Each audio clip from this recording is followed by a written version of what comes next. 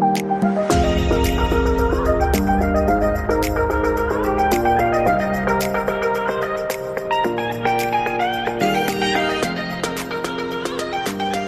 and welcome to RICCY Radio Community Newsdesk episode 70. I'm Mick Hanley. Later in the podcast we talk with Brendan Cummins, a youth worker with RICCY's, about their forthcoming trip to Greece on a youth exchange programme. And we also catch up with Peter Kinch, an Irish Canadian who is writing a book about two cousins who fought on different sides in the American Civil War. One of the cousins was from the Ringsend area, so he's here at the moment doing research. Well, join us on the Community News Desk now are Patsy and Kevin Byrne from the Irish Glass Bottle Site Housing Action Group, who are here to tell us about a protest meeting taking place in Ringsend Irish Town Community Centre on Tuesday the 27th of June to discuss the building of affordable and social housing on the Irish Glass Bottle Site. Patsy, Kevin, you're very welcome to the podcast today. Thanks very much. Patsy, I suppose I'll begin with yourself. Just can you give us a short introduction into the situation that has arisen in the Irish Glass Bottle Site? Well, in the first place, in 2016, when we heard we were going to build, we decided to get a group together because we all live local and we wanted housing for affordable prices. And we said, this is the last piece of land in the area. We've got to find it. And because of the situation with the IGB, when it closed overnight and left people without jobs, we all felt the land owes the area something. It's all our life there. So the whole thing about it was, that was 2016. We were fighting for and talking to the city councillors, to every TD in the area. The first housing minister we dealt with was Simon Coveney, who came to the site with us. He changed over to Owen Murphy, who was a waste. Could have bought the whole site for 60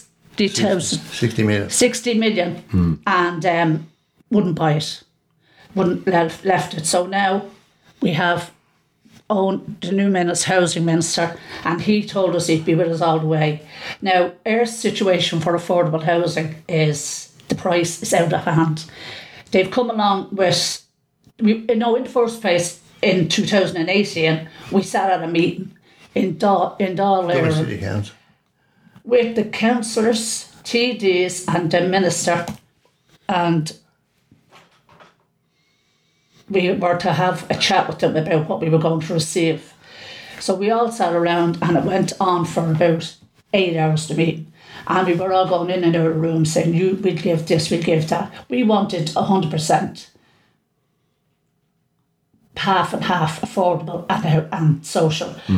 Though they came back to tell us in this agreement they'd give us 900. So that would be 550 affordable homes and 350 social. And that Dublin City Council would buy in and buy an extra lot and look after the people also. Yeah. Now they're ready to go for the first phase, which they should have never been on the land doing anything till this agreement was signed. With the SDZ, you're not supposed to go in till the agreement for the affordable was signed. And that's not signed. And they've come along and offered us, out of 87 homes that we were supposed to get in the first phase, they've offered us 15 homes of 1 bedroom. This will be what's on offer for us, for 420 per unit. Now, we think that's astronomical. How could anybody afford 420,000 and 1 bedroom? Sure, that'd be only one person on their own. Yeah. And that's not going to work. We will be having this major meeting on Tuesday, a public meeting in this community centre, and it's for all the people in the area. Everybody must come out, because these homes are not going to be built today or tomorrow. It's going to be 10 years down the line. So if you've children or grandchildren, and who can go out and live in the sticks now, because every mammy and daddy has to work to pay their way. True, yeah. The cost of living. So now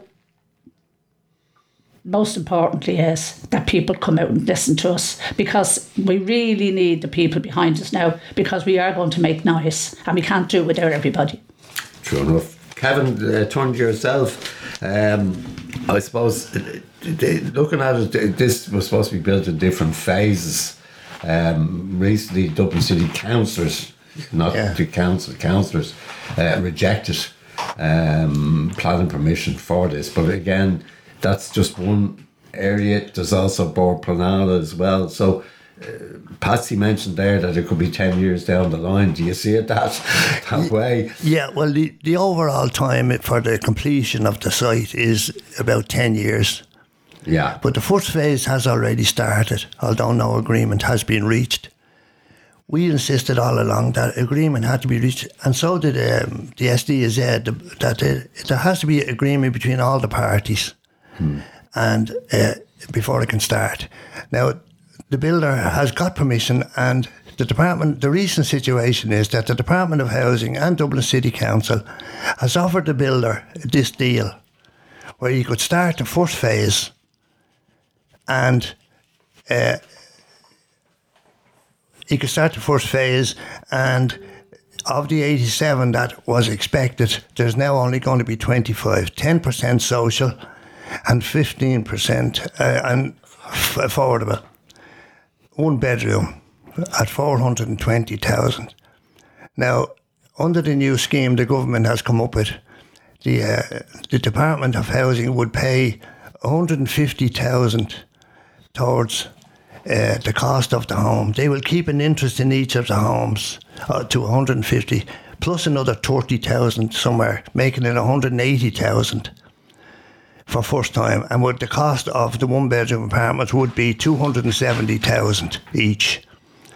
Now, as long as you live in that, I believe it will be interest-free. But if you wish to sell it and you sold it for 500 or whatever the market value is, the 150,000 has got to be paid back. And this is not good. This is not good, because we're now depending on the developer keeping his word that he says he will make up the shortfall in the later stages of the build. They're built in phases 1, 2, 3 and 4. But that's way down the road, and we're expected to accept a very bad deal in the first phase. This is from the Department of Housing, by the way. And it's a disgrace, actually. It's a betrayal to the people, what was promised. We told all the people to be 550 affordable homes. That's not going to happen in this first phase. And we as a group don't see it happening at all under the current terms. So we are calling a meeting on Tuesday night to explain to the people and try and answer the questions that they might have. And it's also our intention to have a protest at the site. And we hope the people will come out and support us, because it's looking like it's going to be down to the people to stop this development. It should never have started until agreement was reached. But unfortunately, the way the powers work, and now the government are so desperate to build homes, they're in favour of this agreement. And I think in fairness to the councillors, they are 100% behind us. But the executives in the Dublin City Council are working along with the Minister to go ahead with this deal. It's a bad deal, and we should try and stop it if we can. Yeah.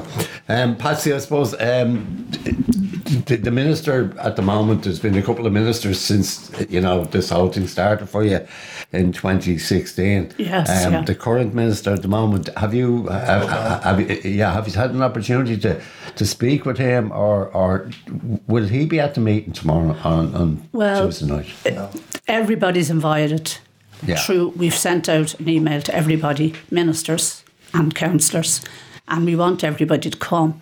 Now, whether they all turn up or not, it'll be entirely up to them. But if they don't turn up, it won't look very good for their party, because the whole situation is down to them. And if, as I said, they have to stand up and say, give the deal that was agreed in 2018. Give the deal. If you give the deal that was agreed. Now, remember now, we're 7 years into this. Yeah. So we were judging on 7 years ago prices, and we were saying, well, 2 years down the line, the prices. I mean, them prices are astronomical. That is not going to be suitable. And as I said, a 1 bedroom, that's one person. Who could afford that? Really? Yeah. So we are depending on the housing minister turning up and answering to the people of this area who he hasn't really kept that much in contact with. We've sent emails, we've spoke to Jim O'Callaghan, we've spoke to the Labour Party, we spoke to the Fine Gael Party, which anyway, we're not getting much satisfaction from them. Now we're really, really tired, and at this stage we said if it doesn't work out on Tuesday, we're just going to make noise, and noise is what needs to be made, because these people were at being too polite, too nice, so now it's time to make noise and get your town back for your people.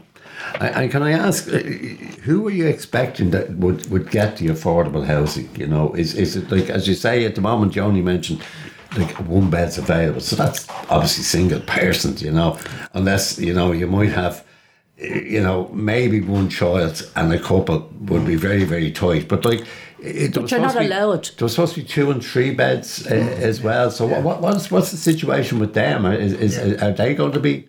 I'll just tell you this. Dublin City Council have made it quite clear that the housing list has more single people on it than families. Yeah. Now, they have families, but just that many single people needing housing. But that's no good to us. We haven't got loads of single people. We've loads of young families wanting to stay in the area. Their children's in school. You know, we've a lot of families living out and coming in every morning at 7 o'clock, and their children are getting brought to school and the parents are going to work, the grandmothers are looking after them. These people want to be able to come back to live in the area, and you can't come back if there's no bedrooms. The 2 and 3 bedroom was promised as well. We had a breakdown of all that. That'll all come out on Tuesday night, all the work we have done. And in the agreement we made with 2 bedroom and 3 bedroom, they were talking about 1 bedrooms, but that's probably for professional people who could afford, probably, if there was 2 of them living together, maybe in it. But other than that, we can't see where a price. Well, if 480 is for 1 bedroom, how much do you think they're going to look for 2 bedroom and 3 bedroom? But the people in that middle bracket that Dublin City Council don't let on the housing list, you have to go on the affordable list. But we can't get them to open up an affordable list. And they're telling people, there's going to be affordable housing. But there's no affordable housing in this area. And there hasn't been since the last ones was 12 years ago. And that's it. Yeah. And we were very good at that. There's 5 lots of houses in this area, but it doesn't seem to be sinking in. And it can be done because it's already been done. Yeah. Kevin, just to bring you in finally on the meeting tomorrow night at 7:30, Tuesday at 7:30. You're hoping for a huge crowd to come down, as you say, everyone in the locality to come to it. You'll have, hopefully, representation from the various political parties and the council, because at the end of the day, they're the people who make the decisions, I think. You know. Yeah. Well, I mean, unfortunately, the Department of Housing have shown an inability to provide for affordable housing. They just don't know how to do it. So I don't know whether they'll come. They're prepared. This deal they've offered the builder at the moment is disgusting. So we wouldn't have much faith even if the minister came, because he's the 3rd minister. And when we met him, we said, "You're the 3rd minister. Could we have any hope that you'd be any better than the last 2? And he laughed and he promised us things, but behind our back he's offered this rotten deal. But we'll ask the people to come out. We'll explain to them the best we can. It's up to them if they want to fight. I mean, they have a right to have their children buying the homes. And the way things has gone in this area, it's out of the reach of ordinary people. With the introduction of Google down here, and it was a great thing for the area probably, but they bought up all the little houses, and all our community is dying because there's no houses and hasn't been any built for years. So we'll fight for this, but we need your support. Well, Kevin, Patsy, thanks a lot for coming in to us today. Patsy, just before we go, what would you like to say? Well, I'd like to just get this message out there. If the people don't come out on Tuesday night and support the committee that have worked for 7.5 years, we can't do any more than we're doing. It's up to you now. You must come out and stand up for the area you live in. You want to keep it going. If we don't, we're going to lose everything that's in it, because we won't have any people left. The whole of it be people that with money will come in and buy up, and it'll be their first homes, and they'll out there off then to their bigger homes, and we'll be left with an empty parish, empty schools, empty clubhouses. Just to reiterate, the meeting is at 7:30 Tuesday night in the Ringsend and Irish Town Community Centre. And we want everybody to come, please. Everyone there. Thanks a lot for coming in to us today to tell us all about it. Thanks very much, Mick. It's very good of you to have us. Thanks very much. Come and join us at our Retro Cafe, open weekdays from 10 until 2 here in the community centre. Come and check out our Karen's culinary delights.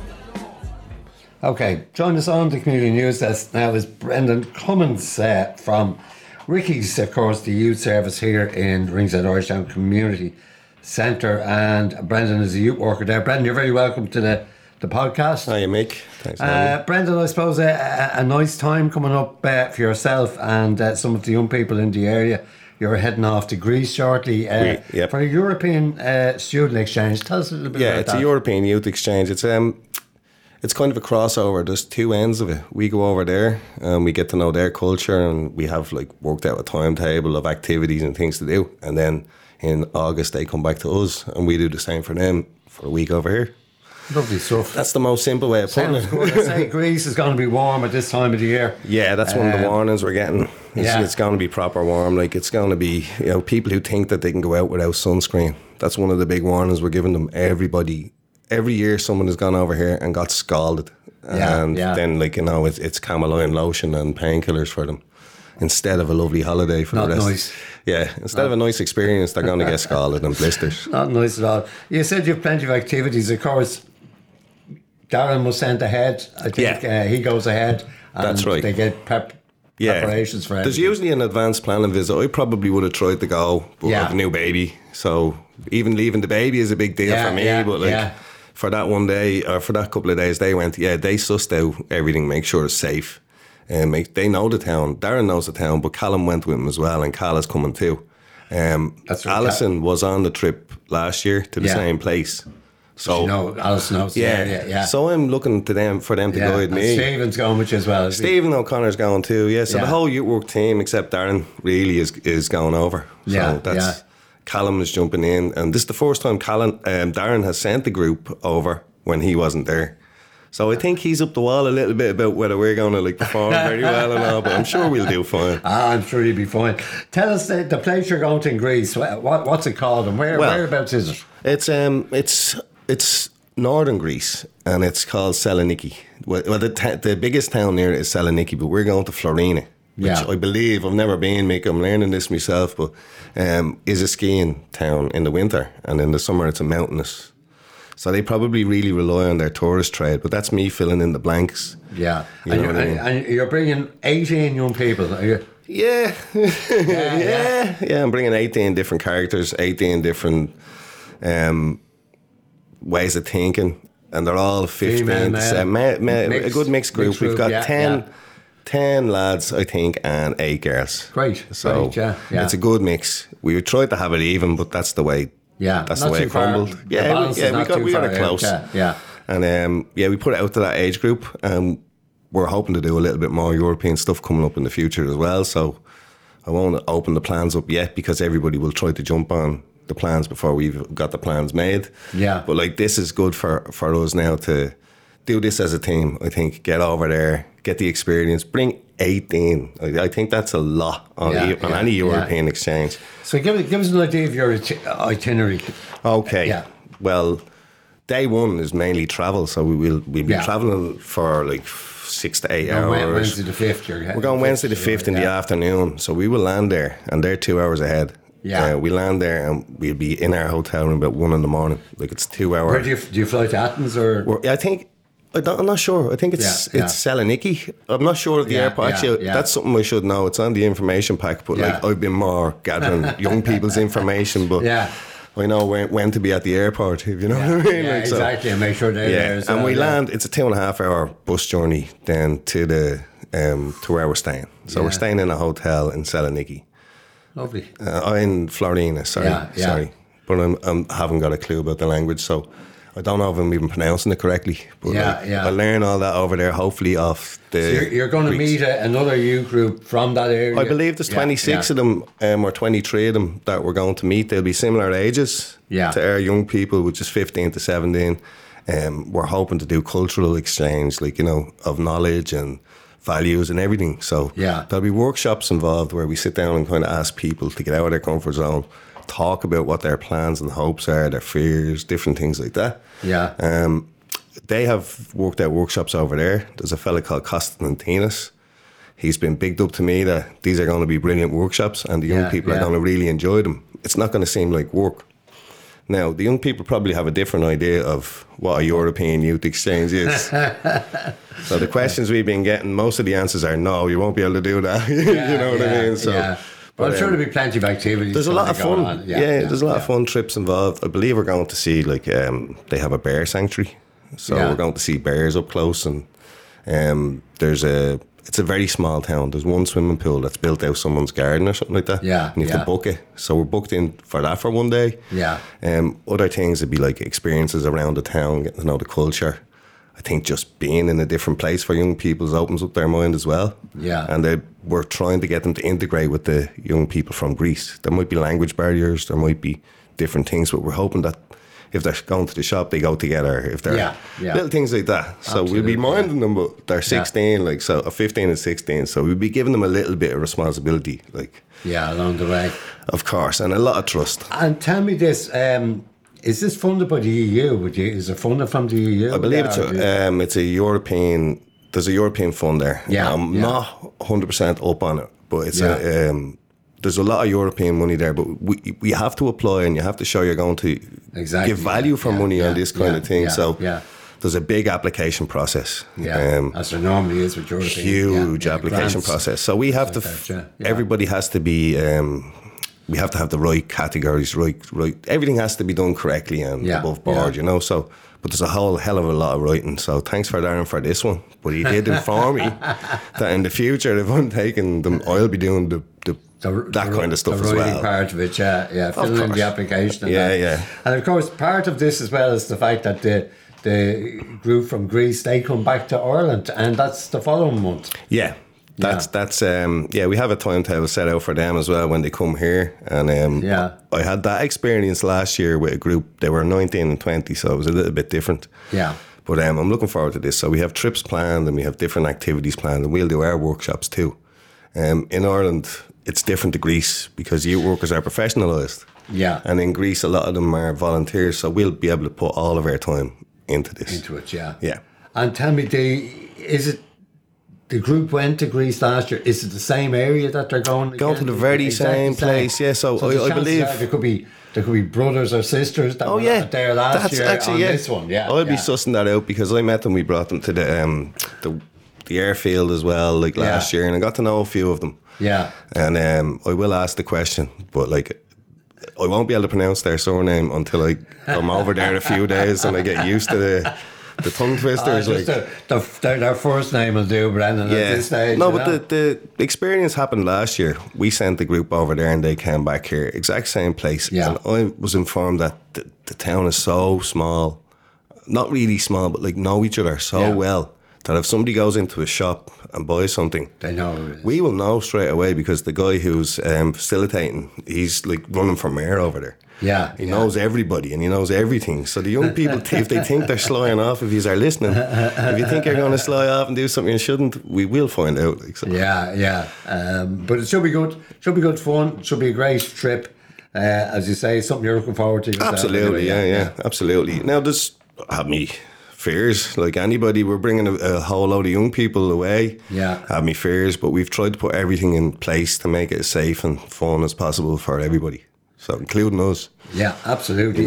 Probably a great opportunity for young people to travel, Brendan. It is. Like if they apply for Erasmus, then when they're a little bit older, they can say they have a European youth pass. They've been on a trip. They've showed themselves as being capable and willing to travel and learn a different culture. So that'll go brilliant on a CV. Brilliant towards your growth as a young person. Yeah. So. And what I have you here, just talk a little bit about RICCY's in general. Like for anyone out there that might want to join up. It's a youth service. That's we're Irishtown. Is it we're down in Irishtown. We're in RICCY's, the youth cafe building. I'm sure people have gone by it. Yeah. It's right beside the lane there near Paddy Powers. You can knock into us when those shutters are up and we'll look after you. If not, you can contact any of us. You can get online. You can go to the RICCY's or RICC Facebook page. It's a good age group, I think, is it? We have a wide range. We have a wide range. We would go from 10 to 25 years old. So the oldest we probably work with now is probably 23. But still a big wide age group. Big gap. That's the remit of all youth workers in Ireland. Yeah. And we're lucky we have a spread out between the after schools here all the way down to European youth exchanges where 21 and 22 year olds might go or volunteer on as leaders. Yeah. So that's what we're hoping. And how many people will be in it at the moment? In RICCY's? Yeah. Oh my God. You see, we're stepping into the summer now. I'd say we're around 118 every week. Yeah, that's a big group. And then if you look at over time, we have like stuff that comes up. Yeah. Like we're all going to be jumping onto the summer project here to help out as well. Yeah. So that's even a younger age range we'll work with. And then we'll get a few of them that have turned 10, ask them to join RICCY's, get them involved early, because early intervention sometimes is the best intervention. Yeah. But we'll work with anybody at any age. So any from around 10 to 25? 10 to 25 is our remit. We work with anybody. And is it best, as you say, to call in to you? You can call into us, but like a phone call might help. You can call in though. Like we're open. We have an open door policy. So if you call in, one of the youth workers would be very open to speaking to anybody. Yeah. We've also got a few emails where people are asking for their child to come in and stuff like that. So we get referred and we might be asked by... And I know you have a plethora of activities going on, kind of thing, you know? Just briefly tell us some of them. On this, we've got, like, you know yourself, I teach young people podcasting. Yeah. We have... We work with people who are neurodiverse. We have groups for just interest, things they're interested in. We've art and technology groups, individual supports. We just cater for everybody. The thing about youth work is you kind of like you pry out of the young person what they want to do, and then you fit them into a program that suits them. Yeah, if you know what I mean. Yeah. So sometimes the program leads first. We might say like, oh, listen, there's an opportunity to do robot building. Yeah. And you might not get anybody, or you might get a big, huge group that are interested in that. And then sometimes we just sit down with the group with no plan and make the plan with them. And I find that that's the programs that work better. Yeah, what they want. They've come out with it, and it also has to match up with our values. Yeah. So we're not just going to like teach you how to shoot guns so you can, whatever, you know what I mean? We're not going to do something like that. Yeah. It would have to match our values. Like it would have to grow your communication or your social skills or something like that. Yeah. You know, so it needs to have an outcome. And when you pick the people, the 18, did you pick them or did they? What was the process? We had an application process, Yeah. But then we also target a few that we wanted to definitely bring in because they've been so engaging, and we think that they'd be quality young people to bring. Yeah. Getting involved in workshops or things like that. So, but we gave an application process. We got loads of applications. We didn't turn anybody down. So we got 18 in the end. We were looking for 12. Possibly more, but like there was talk of 24. Extra work for you, so maybe that's why Darren's sending for you. No, I don't think so. I think Darren would love to go, actually. We're taking it off him, so he has to stay here and mind the house. He's minding the house this year. This year. Well, Brendan, we wish you every success with it. I'm sure we'll be talking with you again when the counterparts from Greece come here. Well, my couple of lads will probably send you a mix from over there. The lads want to do a podcast over there. Absolutely. And I'll send you over and you can pop it out on the radio if you feel like it. Absolutely, that'd be great. And great to have them in and let them talk about their experiences when they come back absolutely, as well. And I look forward to being host to the Greek young people as well when they come back. Hopefully the weather's not too hot. Listen, lucky devil you. We'll have. I'm not a sun lover, Michael, but you know yourself. I'll be over there. I'll enjoy the shade. You'll be happy with it. Thanks very much for having me on. Anyway. You're listening to the Community Newsdesk on RICC Radio. Join us on the Community Newsdesk now is Peter Kinch, and Peter is from Canada. He's an Irish Canadian, and he's going to write a book called Once We Were Kings. Peter, you're very welcome to the podcast. Thanks very much, Mick. It's a pleasure to be here. And I suppose for our local listeners here in the Ringsend, Irishtown area, it's really to find out this book you're writing about, Once We Were Kings. It's to do with the American Civil War, really, and obviously there's a major connection in the Ringsend, Irishtown area. Just tell us a little bit about yourself and how you came about to write the book and what the book is about. Well, thanks, Mick. You know, I'm from Vancouver, Canada, and it's a funny thing. About 10, 12 years ago, I had a chance meeting with Derek Warfield from the Wolf Tones. And at the time, I was, Irish Canadian, grew up Irish, but absolutely ignorant about my own history of not just my family's history, but Ireland and Ireland's history in general. So learning from Derek and I subsequently kind of struck up a friendship. And one of the things that struck me was he had a CD called The Bonnie Blue Flag. And the Bonnie Blue Flag was the Confederate, Irish music of the Confederate South. And this really baffled me because I didn't think any Irish went south and fought for the Confederates. They were all Boston, New York, and the Union. At which point, Derek informed me that there was a great famine from 45 to 49 or 50 here in Ireland. And, when people left the famine, post-famine years, some went north, some went south. And then when the American Civil War started, those who lived on the south side fought for the south, and those in the north fought for the north. It struck me, Mick, that I said to Derek, well, wait a second, do you mean you could have two cousins, two brothers, two friends grow up in Dublin? One ends up going to New York, one ends up going to Savannah, and then the Civil War could break out, and these two lads could end up facing each other face to face on a battlefield. And Derek looked at me and he said, happened all the time.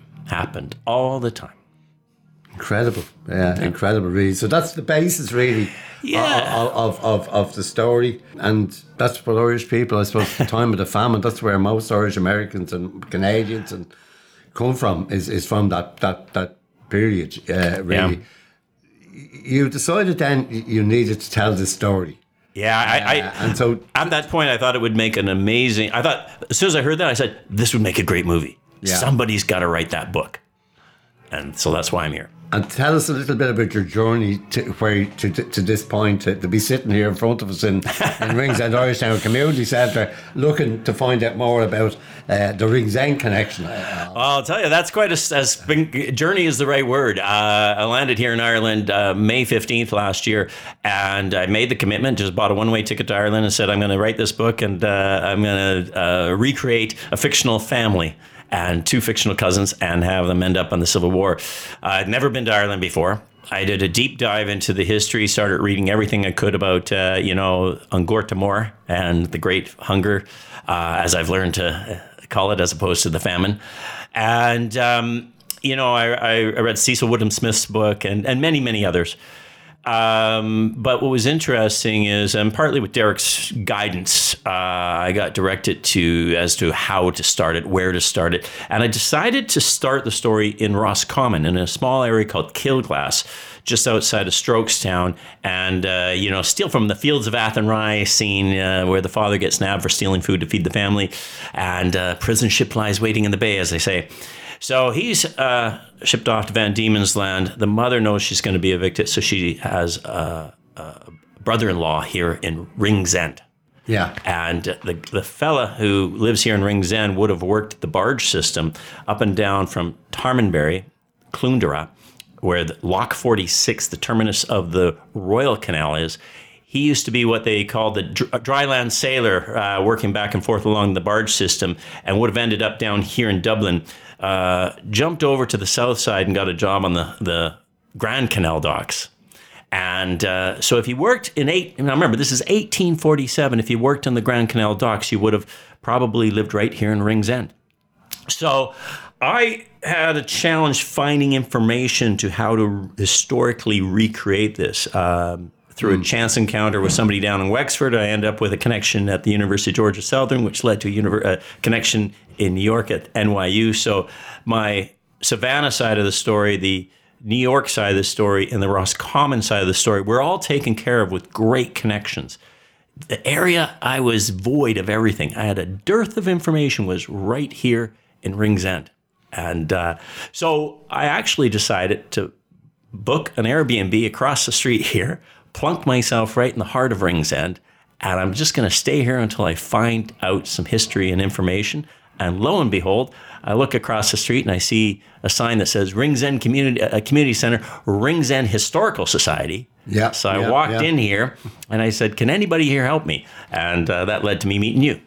Absolutely. And of course, there is a huge amount of history with Ringsend. We have our own history program here on RICC Radio as well. And you've got the likes of, as you said, Cormac Loud, who we've had here on the programme as well. And I suppose there's other historians like, Donald Fallon is more Dublin, the whole of Dublin and around Turlock, Kelly as well. But what are you looking for is it from people that would know the history of that period?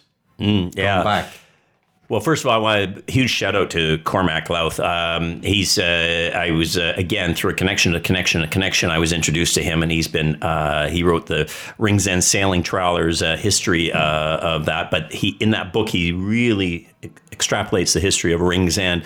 He was the one that I was actually going to start the story in Irishtown, and he suggested I move them down to Ringsend here, and if my fellow was going to be working the Grand Canal docks, they probably would have lived on Whiskey Row, which right now is, help me with the name of the apartments next door here. O'Reilly. Where O'Reilly is now. There used to be two-story kind of, they wouldn't have been tenement houses. Again, this is 1847. So the objective and what I'm looking for is I want to recreate the life of two cousins who grew up here in 1847. Actually, from 1847 to 1857. So the boy who comes in from Roscommon, who's lost his father, he's going to meet up with his uncle's family, and that's where he meets his 12-year-old cousin here. So you got two 12-year-old boys who create a bond of kinship and a bond of friendship and a bond of love. And, my goal of being here is to recreate what that would have looked like from age 12 to 20, because after 20 years old, the boys are going to end up going to America and ultimately, sadly, tragically, facing each other on opposite sides of a civil war that's not their own. And the theme of all this is Mick is irony. Yeah. It's absolutely. It's ironic that. And incredible. You said earlier on that this happened quite a lot.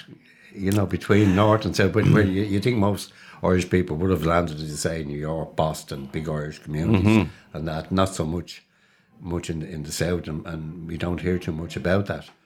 You don't, and it's a story I think that needs to be told. I think a lot of people will be interested in this story because, again, it's funny. Savannah has the second largest St. Paddy's Day in America. Ooh, the second largest. Yeah. Who knew? Right? Yeah. I didn't know that. No. And by the way, Savannah is a sister city with Wexford.